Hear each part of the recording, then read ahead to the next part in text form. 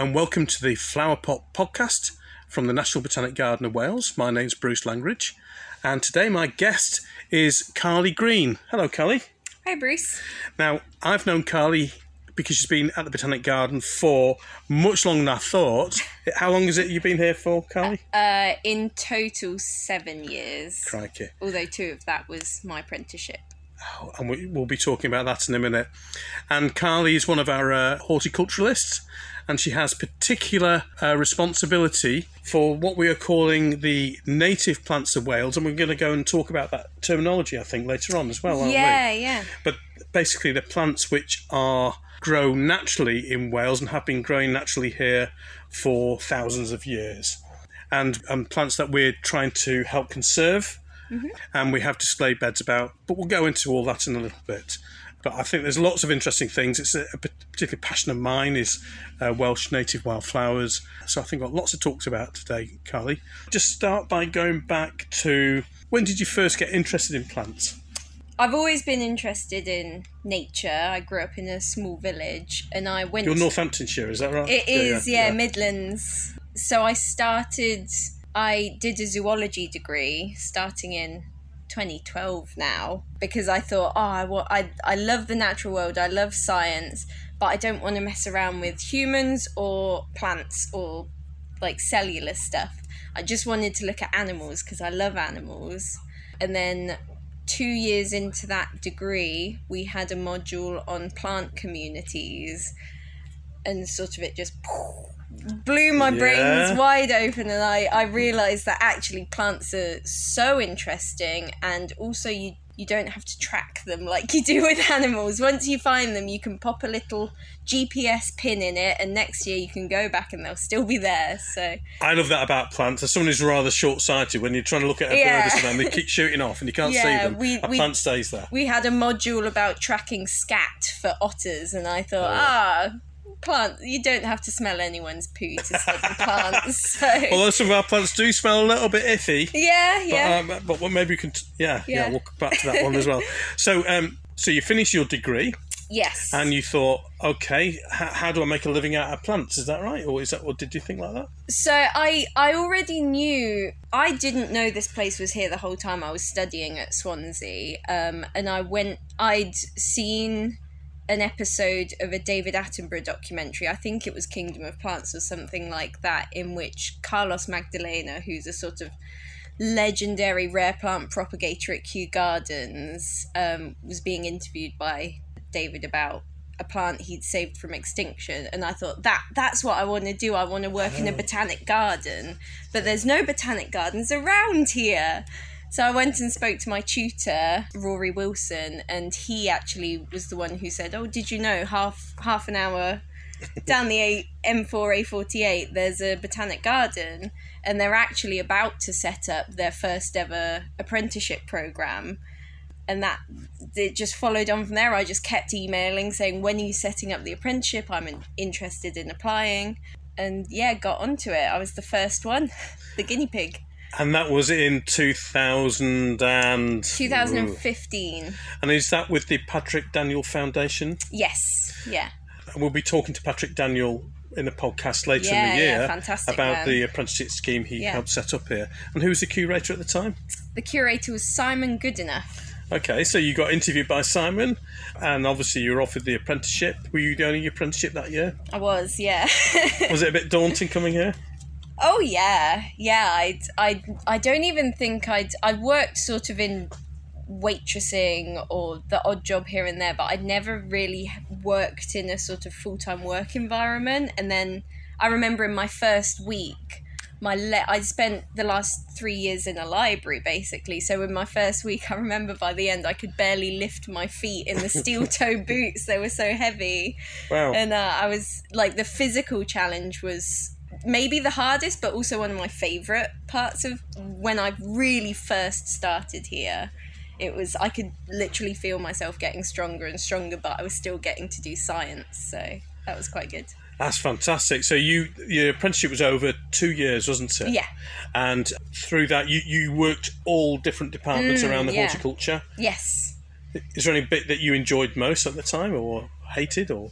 I didn't hate any of it. I loved working on the Broadwalk with Daryl, who's now retired, because she has the most incredible work ethic. So I really kind of enjoyed that challenge of being out in the howling wind and rain, and you've got your waterproofs on and you're still working through it. That's quite a good memory I have of realising that I could be quite tough. But the real kind of career moment I noticed was when I worked in the nursery glass houses with the horticulturist who was working there at the time was James Beavis, who left quite a while ago. Yeah, remember James. And and just propagation, and I do still love controlled environments, so like tropical and Mediterranean propagation. Although it's not what I'm doing now, I just had this moment where I was like, this is so interesting and so fun. And that was where the kind of seed of, I'm a propagator at heart, that's what I love to do. Yeah. So from that, you kind of finishing up, as your apprenticeship was coming to an end, did you think, well, what do I do next? How come you're still here, Carly? Because you have been a bit of a success story, but how did that happen? I don't remember the exact situation. I don't remember exactly how it came about, but they were advertising for my job. I think it might have, I don't remember exactly the situation, but just a few months before my apprenticeship was set to end, they advertised for a propagator.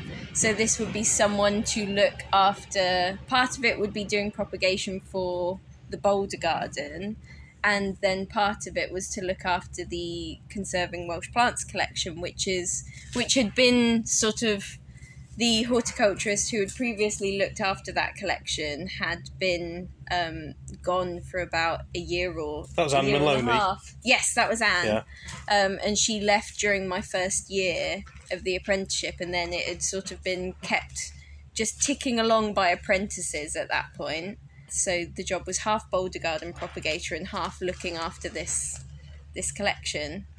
Yeah, I remember you starting, because I remember there were a few sort of volunteers who helped out, and there was a man called Tony Ivans who did a lot of work in there. I used to know Tony through fungi relationships. So that was great, you coming on board with that, Carly. But I kind of remember you going to California as well. Was that around the same time? That was about a year later. That was in 2018. Okay. Well, you kind of went off, hired a van, went around California, and you came back, and you kind of gave talks here about what you'd seen. It just looked amazing, and you'd obviously... Yeah, so that was a bursary trip that was funded by the RHS and the Merlin Trust. What did that do for you? Did it... I mean, personally, 2018 was a big year for me, and that just kind of added to this great year of sort of maturing, really. But professionally, it was just an opportunity to see. I mean, I was going and visiting botanic gardens in California, and these were gardens that were doing what I do here, which is conserving native plants. But obviously in California, although it doesn't feel like it in this polytunnel, it's very different conditions over there. So we have to deal with things like sheep and overgrazing, agriculture, rain levels, frosts. But in California, they were dealing with fires and having enough water. So it was really interesting to see how they adapted to doing the same job but in a totally different climate. Not only did you go to California, but I know you also did some work at Highgrove. Did you do some other work in different places during the apprenticeship? Yeah. So Highgrove was part of my apprenticeship. So it's slightly different now, but when I did my apprenticeship, I think I had 3 weeks a year of placement where I could go to different gardens to see how other places work, because every garden you work at is different. And those were like, if you could chart my learning on a graph, you'd see huge spikes every time I went on placement, because you learn so much. So I went to Highgrove. I also worked at a private garden in Wales, and then I did during my first year of my apprenticeship, I did actually get to do 3 weeks at Kew in the tropical propagation glasshouses, and I got to meet Carlos Magdalena as well. Did you? Yeah. So when I was a really sort of baby horticulturist, I was, that was really exciting. Did you tell him you'd seen him on the telly? I don't think I did. I think I'd read his book as well, and I didn't tell him I'd read it. I reckon he would have liked that, wouldn't he? Maybe. But that was really, really amazing place, Kew. I mean, obviously. So. Yeah, I mean, I always think it's great that people go and see other places. It's really, it's very easy to stay in your own little bubble. But once you go anywhere else, you always learn something. Yeah. I think that's wonderful. So you had probably a massive steep learning curve. Yeah. But then you're given the responsibility of looking after primarily the native plant collection. So did you ask to look after them, or was it given to you? No, that was included in the job description of my first job coming out of the apprenticeship. It was 50% propagation for the Boulder Garden and 50% Welsh native plants, but no one else quite knew what to do with them at the time, so they were just like, here, look after this area, and because I'd worked on them with Anne Maloney at the very start, and indeed James and Carl as well worked on them here. Yeah. And because I did all the interpretation for them, so these are specific sort of rectangular beds, which represent plants mainly from different national nature reserves around Wales. So there was Cwm Idwal, there was Kenfig Burrows, and Great Orme. We had one for our own wine lass. And latterly, we have had one from Welshpool. Yeah, the Brythen Hill. So that was the very first project that I took on. We received seed for that, and I was working on that even before I'd completely finished my apprenticeship. So, and these, for me, who's a little bit who loves his wildflowers, and has sort of happily sort of hung over cliff edges trying to get a good photograph, looking at things, and. Although I'm not a big hiker, I love the fact that as not someone who likes to walk up mountains, I have Cwm Idwal brought down to me, and all these amazing plants which are kind of hovering on the kind of edge of potential extinction in Wales because of climate change, because they're all living near the tops of mountains. Yeah. To have them here. And see them flourishing here, plants which are considered to be extraordinarily rare, like the Snowdon hawkweed, for instance. Yes. I mean, there's only in it. How many of them in the wild are there? 3 or something? Oh, I don't know off the top of my head, but they're so rare that you occasionally, I've seen them pop up. I've seen the name pop up twice in TV shows and movies, because apparently when these script writers Google extremely rare plant, Snowdonia hawkweed pops up. So it's I think there's mention of it in terrible movie called The Last Witch Hunter. Really awful. Haven't seen that. It's got Vin Diesel in it, but they mention it in there and they say, "Oh, Snowdonia hawkweed," and then take a fern down and go, "Oh, look, rare plant." No, they use a fern. Yeah. I think it's a Divalia, a tropical fern. So. Grief. But there's a Netflix series as well, wasn't there? Yeah. I never saw that one, but I think it was some sort of Sherlock type thing. But we had people coming in, and it was mentioned in the paper of Snowdonia hawkweed, and they used the wrong photo, and so that's how rare it is. But you know what? Even if they get it wrong. Interesting wildflowers like this, I absolutely love it.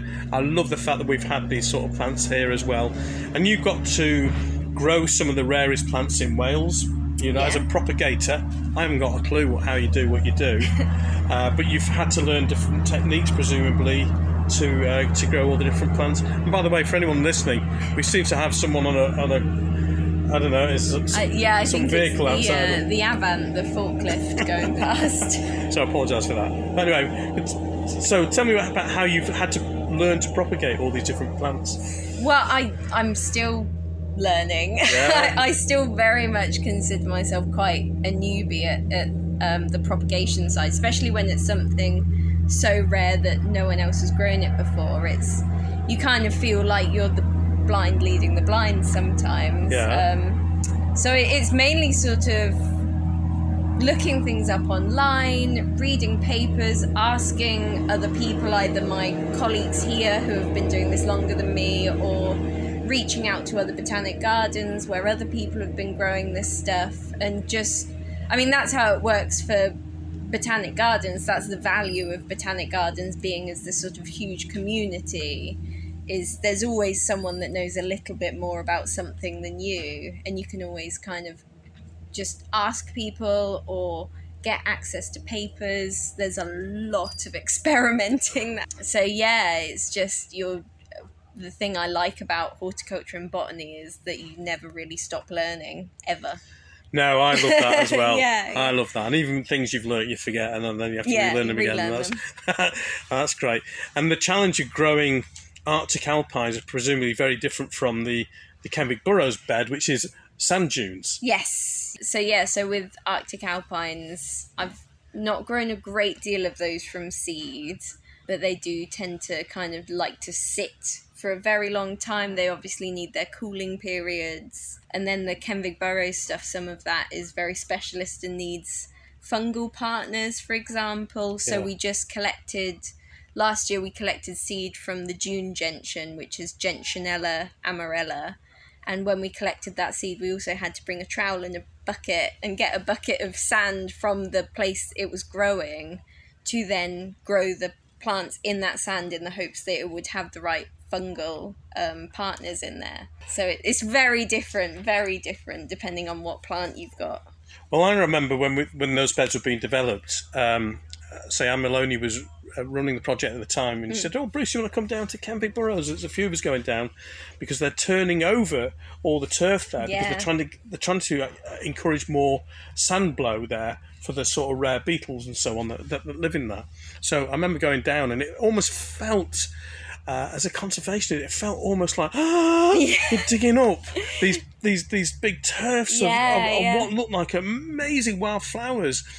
And I mean, it just felt such a privilege to actually be in that position. And I remember helping them look. I mean, I'm not a very good physical guy, and I remember how heavy these turfs were, and I thought, oh my God, they're really, really heavy.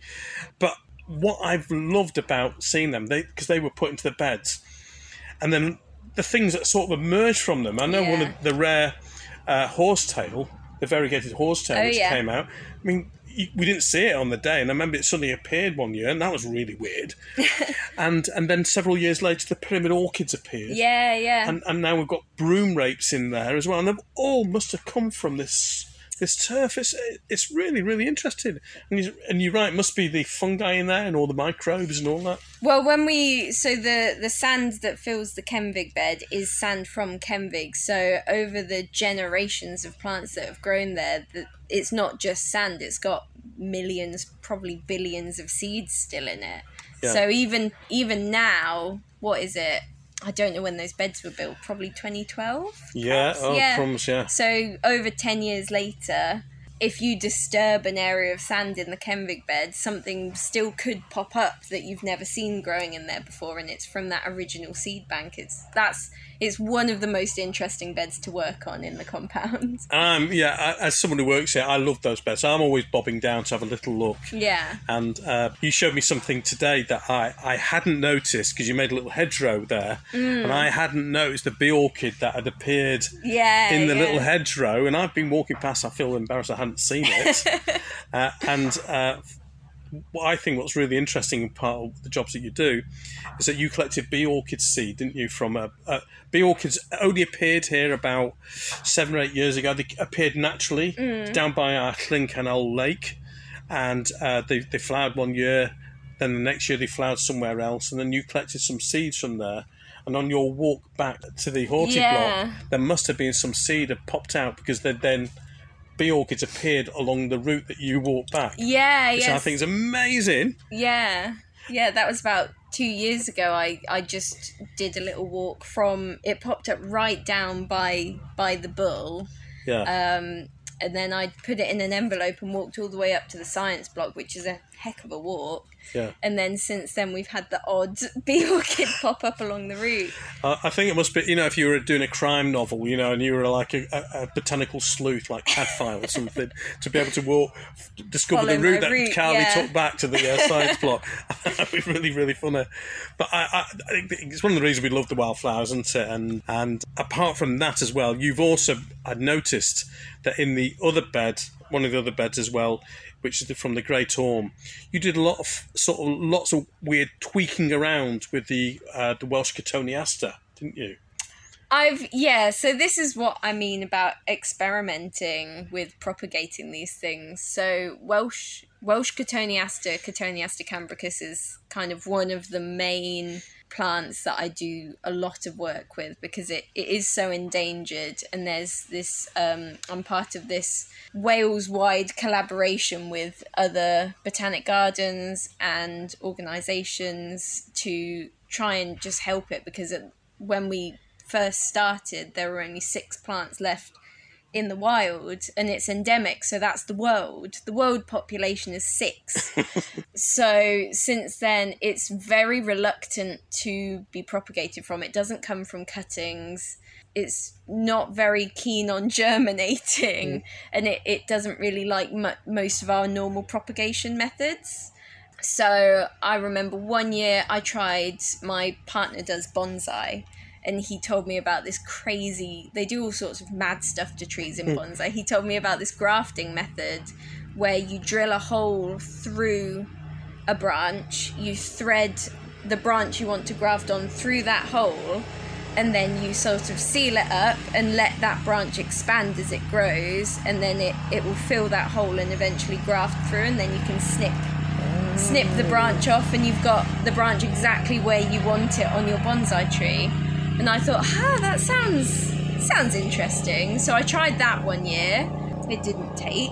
I don't know whether that was because that was my first attempt at that graft, or just because the Cotoneaster was like, nah, that's too mad, I'm not doing that. But then this year I had one in the nursery in a pot that naturally layered itself, which is when a branch touches the soil, gets a bit of damage, and then produces a root, and then eventually you can detach that branch from the main plant and you have an extra plant. So I'm currently trying that. I've had these branches, I wounded just on the bottom of the branch very lightly, and then weighed them down and pinned them to soil with a rock.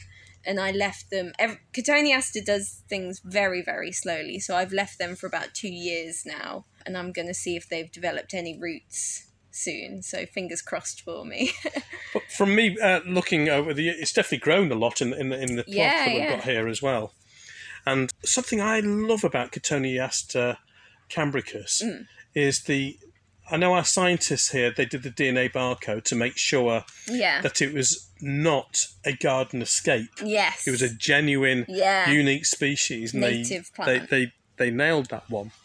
And then the conversations which then went around, which suggested, because it's on kind of a steep cliff face at the Great Orme, it may well have survived through the last ice age. Yeah. So it might have been not only what we often consider native species to be since the last ice age, it's before then. So it's probably by far the oldest plant in Wales. It's the most established, longest plant in Wales. Amazing. Perhaps, yeah. I mean, it's funny talking about native plants, because you kind of have to decide, well, when? Because Britain used to be just, like you said, covered in a sheet of ice. So everything you see when you walk out your door, except for maybe a sort of Arctic willow or something, everything you see came over here as a colonising plant. So yeah, with stuff like that, I mean, I think about this stuff every day, so I go into a lot more detail on it than most people. Most people, it's quite normal to just say, oh, that's native, that's not native, and it's quite clear cut. But when I'm doing this day in, day out, and learning these stories about these plants, I just end up throwing my hands up and being like, whoa, what does that word even mean? Like, nothing in Britain is truly native. It used to be completely barren. Everything's come over, so, you know. Yeah, apart from the little coastal strips, isn't it, where the ice didn't quite make it down to. Yeah. But generally, most of certainly where we sat today, it was completely covered in ice. Yeah. And this is I think it's worth us talking about this now, because 2 weeks ago we had an event here, which was a conversation between an artist called Tina Pasotra and a grower called Claire Ratinon. And they were just talking about different sort of issues to do with art and life and growing. Claire said that she felt uncomfortable with the terminology of native. And then we had that discussion about, well, is that native for people who are not who are non-white? Yeah, because Claire and Tina are both women of colour. Yeah. And I think both of their families came over to this country as immigrants. And that terminology of native can make them feel excluded still. And that, I think, as conservationists, we will largely use terminology like non-native invasive species. Yeah. It sounds terrible. Alien, yeah. Alien. Well, I was involved in this in the 1990s, and where we used to use the word alien a lot. Yeah. And even then we thought, that's not right. And somehow or other the convention became to using native. Yeah. But that's still not quite right. And I think we have a challenge to find the right terminology which makes everyone feel included. And I think it's quite contextual as well. So native, non-native, within conservation and science have very defined meanings, and they are about plants, and they are about the date which we know this plant has been in this country since. So we have 3 categories. We have native, which is plants that we can either identify in the fossil record or in pollen cores from peat bogs that we know have been in this country for thousands and thousands of years and predate humans, basically. We have things, archaeophytes, that are often things like agricultural weeds that were brought over, quite a lot of them by the Romans. Like poppies and corn cockles and Alexanders. Poppies, yeah, horse chestnut. And then we also have neophytes, which we know came into the country post the discovery of the New World. So that's the kind of scientific description. Actually, even that's interesting to discover the New World from our point of view, isn't it? Yeah. So we talk about things purely as plants, whether they've been brought by human hands or whether they were here naturally. But then when you're talking about science communication, which is a thing that I'm quite passionate about, and making people feel included, and talking about native in terms of kind of when you're trying to talk to large groups of people and make them feel like engage with the natural world, engage with plant conservation. It's not just in exotic jungles, it's here as well. When you're talking to people and trying to make people feel included in the conversation, which is terms of nature and engaging with nature, is a conversation that people of colour have often been excluded from. Yeah. I mean, just look at any episode of gardening TV or media, it tends to be predominantly white. So it's realising that, so some people who don't have that experience can say, I've heard very similar words said to me as a human that you are using as a plant. And it's just, I don't think it's ever going to be resolved. I don't know, for some people it's like, you're just talking about plants and why are you getting up in arms about plants? And that's totally fair. But it is when you're trying to make people feel engaged with the natural world, it's just something to consider depending on the group of people you're talking to. Yeah, I mean, I've come across this in the conservation world. I've been doing this business for quite a long time, and I remember there was a really absurd, horrible sort of thing. I remember I used to live in Sheffield, and there was someone took over the management of some woodland, and it had a lot of sycamore in it. And sycamore is a bit of a neophyte, so it's been around in Britain for 400 or 500 years. And some people, it's almost like eco-fascism. They don't want to accept anything that wasn't here just after the glaciers.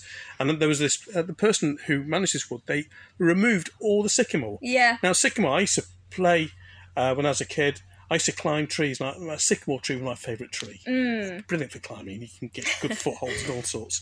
And so you took out all these sycamores as this almost purification of this wood and ruined the bloody thing. And all these, it was awful. A thing. I spoke to Claire after she and Tina had this conversation, and she had a very interesting idea that was, why are we describing things based on where they're from? Why don't we describe their behaviours? So for sycamore, I would describe sycamore and say that sycamore is a plant that is invasive in many woodlands. It outcompetes our native maple, and it lowers the overall biodiversity of that area.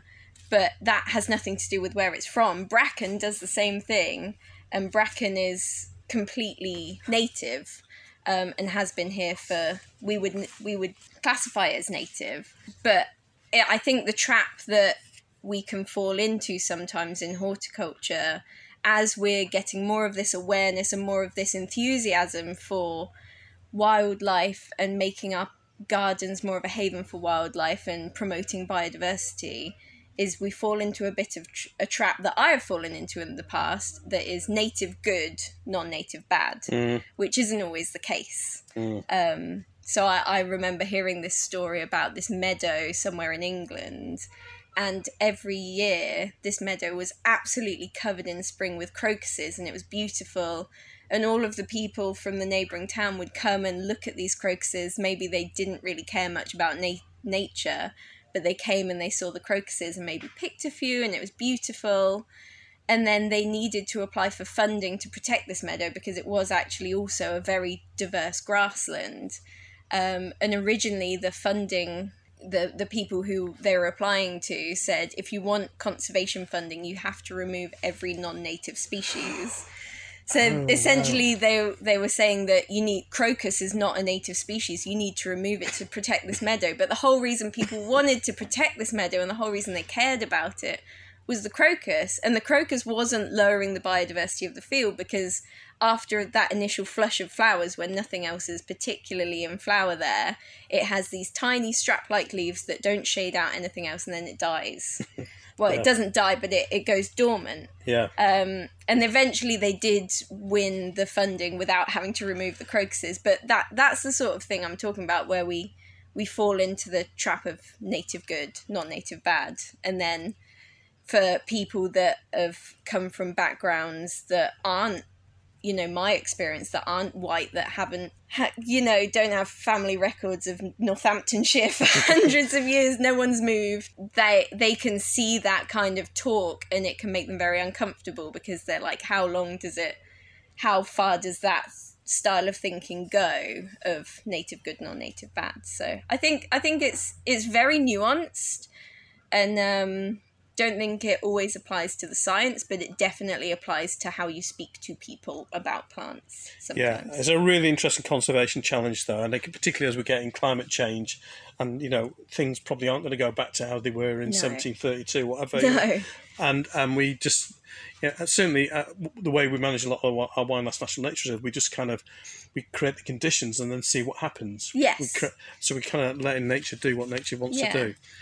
So, but this is a continuing conversation, and I think as a Botanic Garden, we should be trying to create ways to keep this conversation going. Yeah, I think. Yeah. I mean, I don't think I'm ever going to fully know what, this is quite new to me. I first had a conversation with Tina Pasotra about 2 years ago, and since then I've just been sort of chewing it up in my mind ever since, and I find it so interesting, because I am really interested in these sort of social issues, and it breaks my heart that I take so much joy from nature, and it breaks my heart that some people feel excluded from that. So it's why I really care about this stuff when other people might not, which is fine. But yeah, I don't think I'll ever have an answer for this question.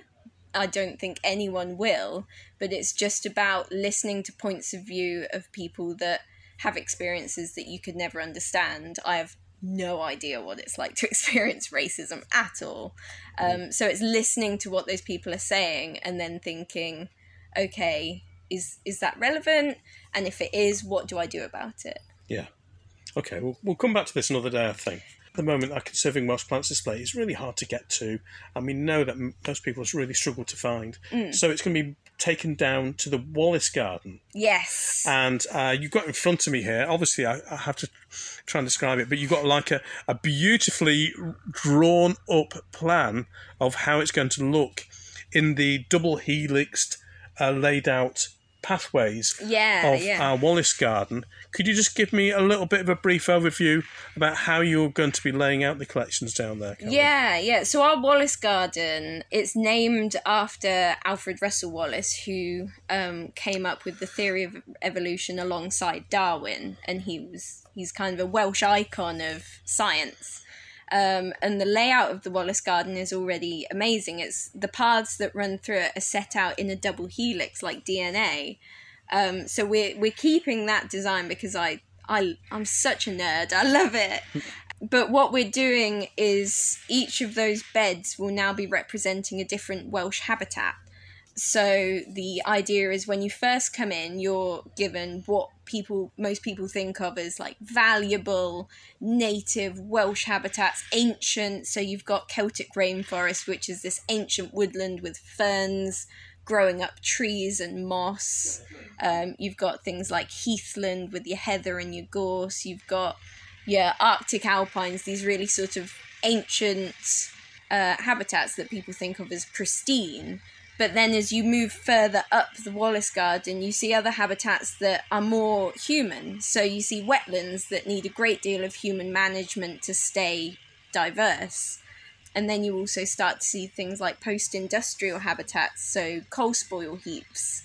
So not many people know this, but coal spoil heaps and brownfield sites and polluted land actually are some of the best places in this country to find really rare plants.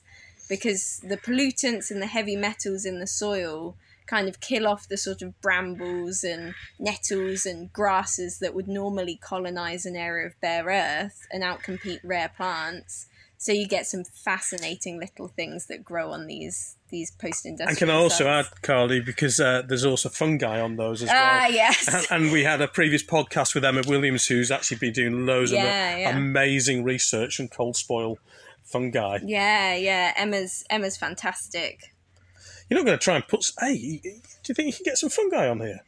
I mean, we can always try. So the aim is to get substrate, so the soil from each site. So like we mentioned before with the Kenvig bed, where the sand has the seed bank, it could also potentially have the mycelium in it and the spores from fungi. So there's always a chance if you're taking donor soil from a site that it could have fungal spores in it, okay, which well, I look forward to. I like that. Yeah. And this is a massive job. So how's it been paid for? So this project is thanks to a donation we received from Castle Howell, and it's really enabled us to just kind of this drawing is sort of, I've been working with the Welsh Natives compound for quite a few years now, and it's always seemed a little bit forgotten and drab and sort of pushed around the side. So this is sort of my wildest dreams, my Christmas list. And it's enabled us to really kind of think big with this and think about how to make it really engaging, really exciting, and show people you may see these really rare plants in the Great Glass House or in the Tropical House, but also look at what we have in Wales. So yeah, it's quite exciting. And have you got a timetable for this? Looks like a big job. Yes. So we're currently coming towards the end of the design stage, which will end in August, and then construction is going to be taking place over the autumn, winter, spring, up until 2023, and then all through 2023 and 2024, I will be busily planting it up. Okay, so we'd like being back on the boardwalk again in the rain when you were working with Daryl years ago. Well, thank you, Carly. That's fascinating. Thank you, yeah. So really, I think next summer, knock on wood, people can come and sort of see the new displays in the Wallace Garden. Yeah. And will you be writing about it? Will you do a blog or something, maybe? I'm sure I will. That'd be great. I do blogs. You do blogs, yes, that's right. Thank you very much, Carly. Thank you, Bruce.